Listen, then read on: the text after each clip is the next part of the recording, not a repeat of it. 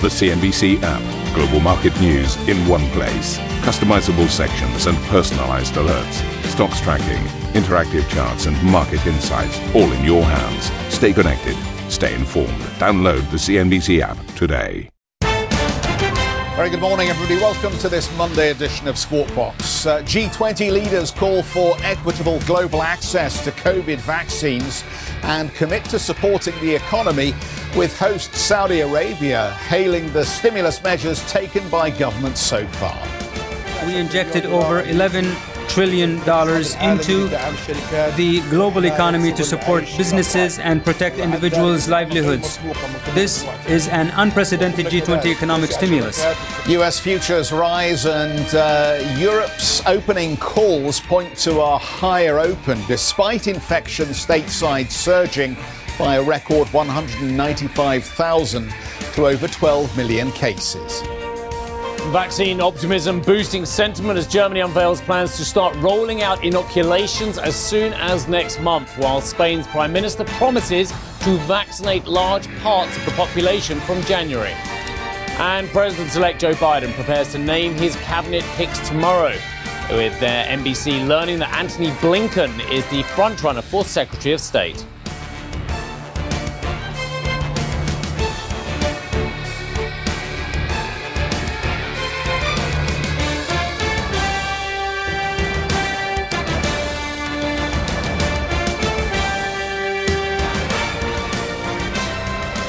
So, very good morning. Let's focus on this headline G20 leaders meeting then. They've pledged to support efforts to safely and affordably distribute COVID-19 vaccines around the world, following a two-day virtual summit hosted by Saudi Arabia. In a joint communique, the group also called for more cooperation to back global health systems during the pandemic, but didn't provide any further details on the development of new potential treatments. Well, President Trump apparently briefly took part in the summit, but did not participate in any sessions on the pandemic. Let me just say that again. 195,000 coronavirus infections in the latest tally, up to 12 million in the United States. And the president did not participate in any sessions on the pandemic. In a statement, Trump instead focused on environmental policy, defending his decision to take the US out of the Paris climate deal as part of a move to protect American jobs. Dan, just tell me, how much was one of the most important nations in the world involved in this G20, i.e. the United States? Was the president there, or was he on the golf course? I know he's refuted that he was spending the weekend playing golf. Well, not much at all, Steve. And, you know, the other interesting thing is when the King of Saudi Arabia was delivering his final historic closing statement, it was Trump's top advisor, Larry Kudlow, sitting in the Commander-in-Chief's chair for that address. Clearly an abdication of responsibility here from the United States to show leadership at this forum and on the world stage, perhaps even a lost opportunity. Now, you know, Saudi Arabia has been under intense pressure here to lead the global response, to coordinate these G20 nations to address the coronavirus crisis and put the global economy back on track.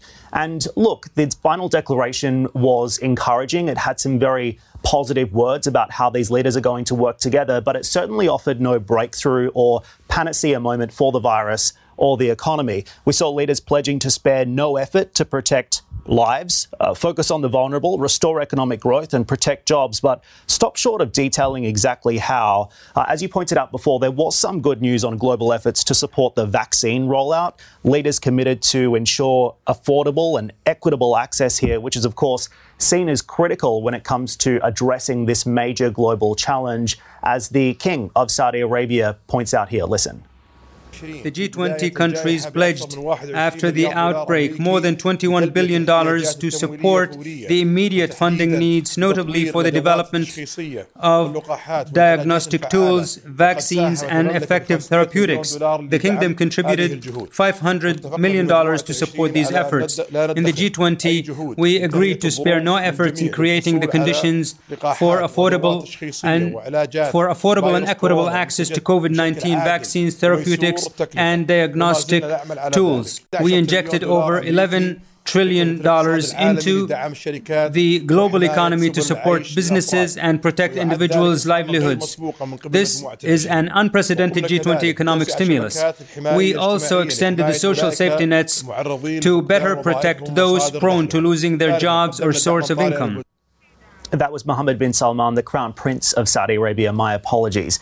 When it comes to the economic outlook, though, leaders were bearish overall, I would contend. The commentary here was quite interesting as well. They said that in terms of where we move from here, they say the recovery is far from guaranteed. They've described it as uneven, highly uncertain, and subject to elevated downside risks. However, there was some positive progress when it comes to debt relief. This is certainly something that the G20 nations can take in their stride. This is seen as one of the biggest breakthrough moments for them throughout the course of these virtual sessions. There was also a strong commitment to improve the global trading system, which is an area that has been perhaps under attack under the Trump administration, and also clear commitment here to address inequalities created by the coronavirus pandemic, including a focus on youth, a focus on women, and of course a renewed focus on the environment, which is unique for this G20 meeting as well. Looking forward, though, when you look at the optics of this, I pointed out for the United States, this could be somewhat of a challenge moving forward, particularly as it navigates this transition between Trump and Biden. But for Saudi Arabia, this was certainly a very positive moment. They used this opportunity to elevate themselves regionally and globally, certainly highlighting the slower dance to modernity that country is on in this part of the world, showing that it is making progress in key areas, and at the same time as well, also highlighting that Saudi Arabia will continue to play a leading role in regional negotiations like this into the future. So some optimism coming off the back of this G20 meeting, but certainly no major breakthrough on the economy or the virus, guys. Back over to you. Dan, let me ask you about the Chinese position at the G20, because we obviously have focused a little bit on what President Trump did or didn't do, and the fact that he left early seemed to have drawn some attention. But as I understand it, Xi Jinping also didn't hang around either. Can you tell us a little bit more about the Chinese position on this story? Well, Xi Jinping certainly contributed to the conversation, but you're right, Jeff. He also perhaps moved away from some of the more tougher conversations here. What we heard from Xi Jinping was certainly a commitment on the issue of debt relief. It seems like China will play a larger role on that issue into the future. Of course, China is the largest foreign creditor to a lot of those heavily indebted nations and has a huge responsibility at the G20 to address that challenge. It has been under pressure to do so for several months now. At the same time, Xi also committed to free, open and fair trade. This is going to be unique to watch as well, particularly given the outgoing Trump administration's focus on addressing trade reciprocity between these two powers. It's been a major problem for the United States, and Team Biden incoming is also going to have to address this. Look, whether or not the G20 is the forum to do so remains to be seen, but what we've also seen out of the G20 is a commitment to support the multilateral trading environment and also multilateral institutions that can support this divide between the United States and China. So this is going to be something to look out for in the future. But if you were to compare the two leaders' contributions, it does seem like President Xi has the upper hand here.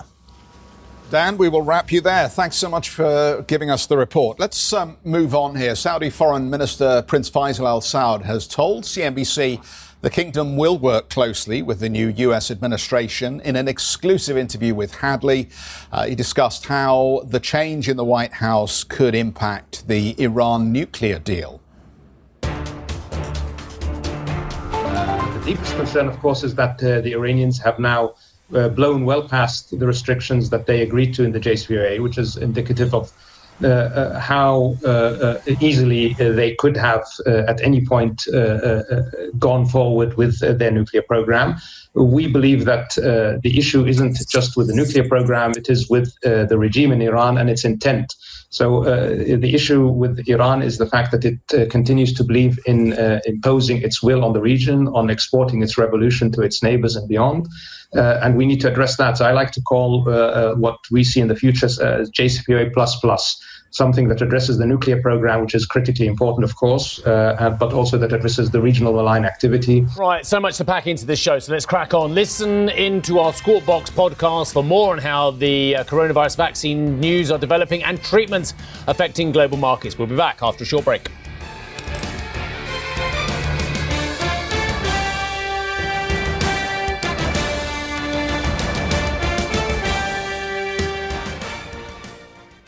Ambition to me is about doing better. I think ambition creates a pathway. Best advice I can give to someone starting off a career is don't have a career, have lots of careers, try loads of different things. Talk to people and put your ambition out there. I don't feel that I've hit peak ambition because it's a learning journey. CNBC is where ambition meets opportunity. What does living ambitiously mean to you? Hear it from our CNBC anchors, reporters and global business leaders on CNBC.com.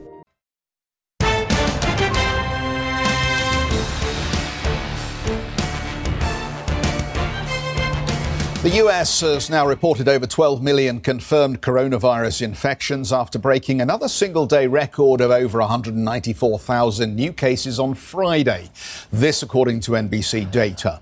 Millions of Americans are reportedly planning to travel during the coming Thanksgiving holiday. Meanwhile, Donald Trump Jr. has become the latest in the president's immediate circle to test positive for the virus, with President Trump tweeting his son is doing well. The chief scientific advisor of the White House's Operation Warp Speed vaccine program has told CNBC a vaccine should be available for a quick rollout soon. As soon as the EUA is approved, within 24 hours, the vaccines will be in the immunization sites and people will be immunized. We will have, as the month goes by, within the month of December, up to 35 to 40 million doses, enough to immunize more or less 20 million high-risk individuals. The subject matter is stunningly serious, but does anyone else out there, every time you hear warp speed, think of Scotty saying to Kirk, "I can't do it, Captain." Anyway, sorry. Let's move on. The markets are down on Friday. The futures are called higher as well on the US markets. Week today, very interesting.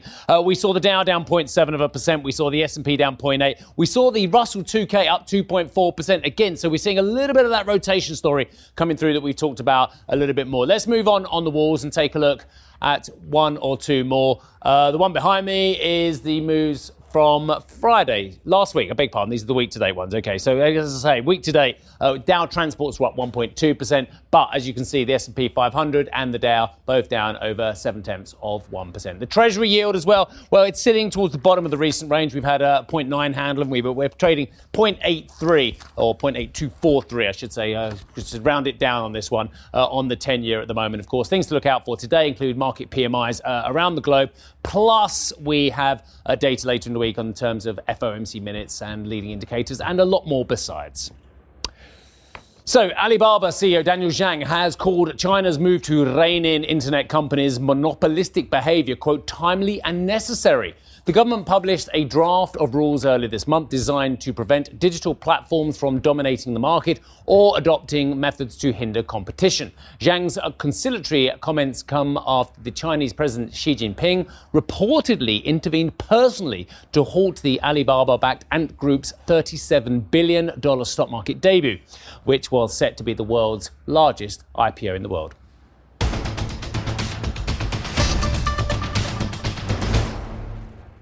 Well, let's get straight to Bob Van Dijk, who is the CEO of Prosus now and joins us to discuss the numbers. I saw your trading profits are up. Bob, what are you investing in? Thanks for having me today. Now, we're investing in a couple of really exciting opportunities. We have gone big into food delivery in many parts of the world. We are in EdTech, which has been, I think, a tremendous story with people having to spend more time at home, educating themselves behind their computers, ordering their food, keeping themselves in good shape while the world has changed so much. It's interesting you're sticking to traditional investments when some of your erstwhile rivals out there have been trading in the derivatives market. You're not going to start doing that, are you, Bob?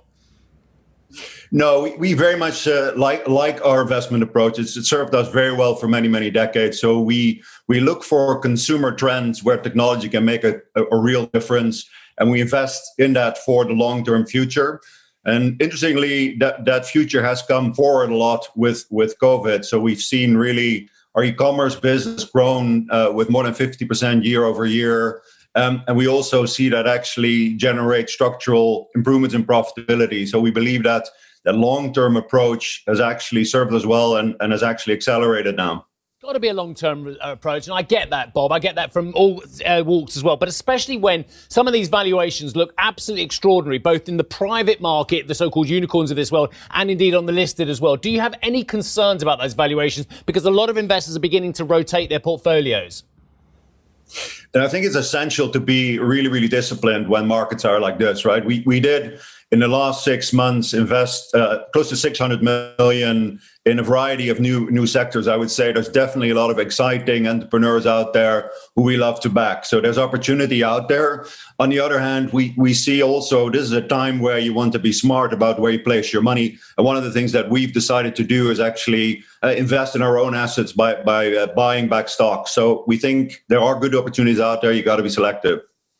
Yeah, just tell us a little bit more about the thinking around the share repurchase program here, Bob. Is this effectively to try and narrow this gap on NAV that we're seeing in the market?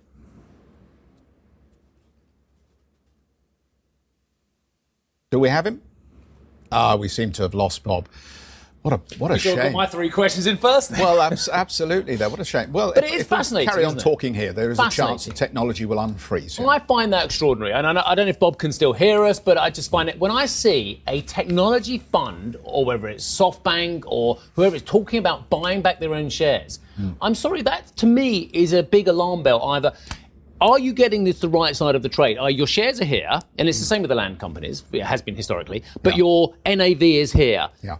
Is someone telling you something about your NAV compared to where your shares are? So rather than buying back your shares, should you be thinking about the NAV that you have your portfolio at? So I think Bob's ready for your question. Well, I think you've set it up neatly there. Bob, we were just discussing the reasoning behind the share repurchase program. Can you tell us a little bit more about why you're doing it?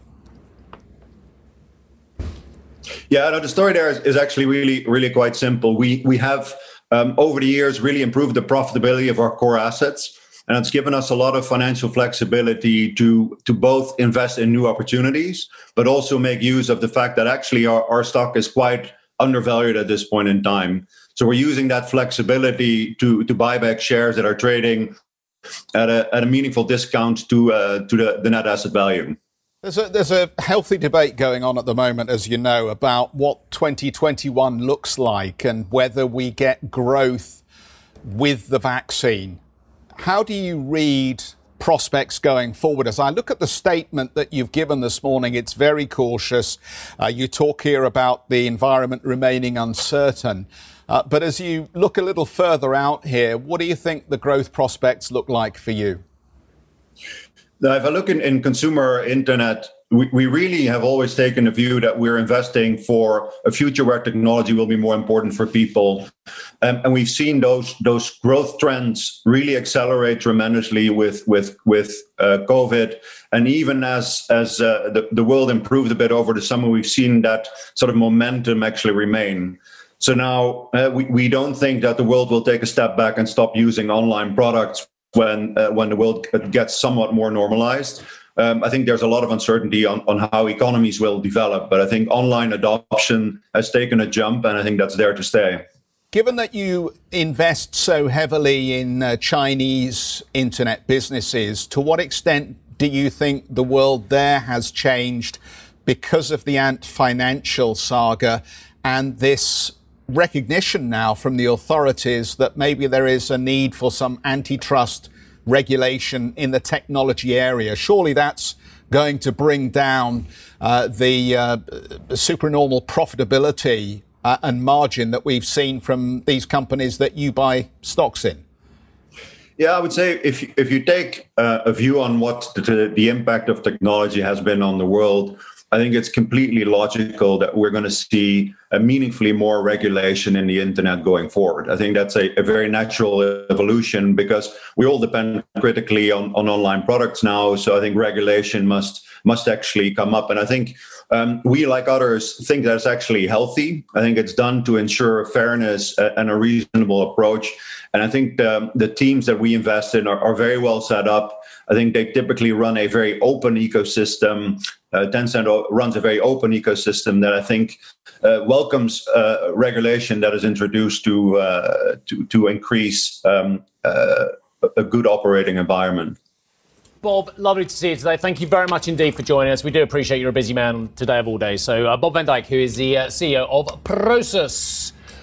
It's an interesting story. It actually can galvanise quite a lot of conversation. Global dividend payouts by the largest companies are set to fall by at least 17.5% this year, according to a report by asset management group Janus Henderson. Whilst this is a slight improvement over the company's previous best case estimate of minus 19%, it would still be the biggest drop since the financial crisis of 2009. Dividends from the top 1,200 companies globally dropped by $55 billion in the third quarter to $330 billion. Now, one could say that that's a bad thing. And, someone who's looking for income and pensioners looking for income and exchequers looking for income would say it's a bad thing.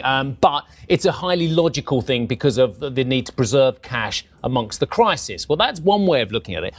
There's another way of looking at it as well, because how many times have you and I heard these flashy new phrases coming on about stakeholder capitalism? And let's face it, you and I have just done a round with WEF as well, where stakeholder capitalism is the new mantra rather than shareholder capitalism as well. So whilst one can look back and say, this is because of the crisis, this is because of the need to preserve cash, because of the concerns that many businesses have had, especially cyclical companies, about the viability of their businesses, and they need to hold back from the shareholders. Maybe there's something else going on here, which is a longer-term trend, which means that actually dividends as we know them perhaps aren't going to look quite the same going forward. What, better or worse? Depends who you are. Worse is for a shareholder, is what I'm saying. So here's the thing. I think anybody who's investing through the end of this year has to sit down and think very carefully or try and put themselves in the seat of a CEO at this point, right? So you're running a business, you probably just about maintained your dividend payout, or you may even have just chipped it back a little bit to preserve some capital. Fourth quarter, we come into earnings season early into 2021, looking back at fourth quarter numbers. If you were a CEO, do you try and make those numbers look as good as you can to keep people on board? You maintain the dividend and you run into 2021, obviously trying to show the business is still successful in spite of all the challenges around COVID? Or do you kitchen sink fourth quarter, write off 2021, take the hit in the fourth quarter, numbers will look pretty grubby, but you hang on to the dividend, and then you offer the sunny uplands running into Q1, Q2 with a vaccine and the so-called bounce back in this coiled demand that everybody wants to believe is there as households have preserved and lifted savings. And I think this is going to be a tricky one to negotiate, because even as we're going to be looking for an uptick in demand here, I think we're going to see a lot of companies kitchen sink in the fourth quarter and just say, you know what, let's get all the bad news out there. Let's write off assets that have been sitting on the books that we know have never been worth what they've been priced at. Get rid of them. Start afresh for 2021.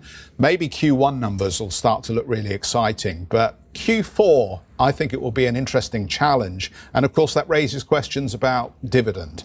Look, I do not want to upset that vast army of our loyal viewers who rely on the income from their shares. I get it. I like it. If anything of mine turns out to have any income as well, going up would be nice. But the fact of the matter is, we are talking about a tiny percentage of the total return that one would expect to get from your portfolio, from your pension fund, what have you, if indeed the market is good, if the growth in the economy. Look at the massive moves we've seen on some of these stocks recently. We're off the lows by 20, 30, 40, 50% in some cases. The average yield on the S&P 500, I know you know this number, has a 2 handle. And it's a low 2 handle as well. It's 2.07%. The average yield on the highest yielding major developed market, of course, you think it's the FTSE straight away, is 3.36. Now, if that's what you're relying on at the moment, then I'm afraid it's not going to be enough for your retirement as well. You need the capital growth as well. So if they can preserve that cash and if they can invest it in the company and have better workforces who are more enfranchised as well, quite frankly, we're talking tiny numbers compared with the absolute moves on some of these stocks. 4% is the magic number. You know, as you look at your retirement, and I know that's a long way off for you and for me, but 4% is the magic number that the financial community have penciled in for you to be able to... Is that as mythical as the 2% inflation figure? Yeah, it's pretty much. But you're not far away at 3.3 for the FTSE. But the reality is, at this stage, anything that gives you return above... What are we, $17 trillion worth of negative yielding paper out there in the bond market? Yeah. If you can generate something ahead of inflation at this stage, then you're probably feeling pretty happy with yourself. Can you hear this noise? Go on. That's the burrowing. That's the scraping away from Rishi Sunak and Sadiq Khan and everyone. You know what they're doing? They're sniffing for anywhere they can find some money, whether it's capital gains over here, whether it's profits on second properties over here. So dare I say, any income that anyone's getting above the mean at the moment as well, all around the world, politicians are going to have to try and find some money. And I have to say, dividends are going to be in the firing line as much as anything else, aren't they? Let's face it. Thank you for listening to Squawk Box Europe Express. For more market-moving news, you can head to cnbc.com. Or join us again on the show with Jeff Cutmore, Steve Sedgwick and Karen Cho, weekdays on CNBC.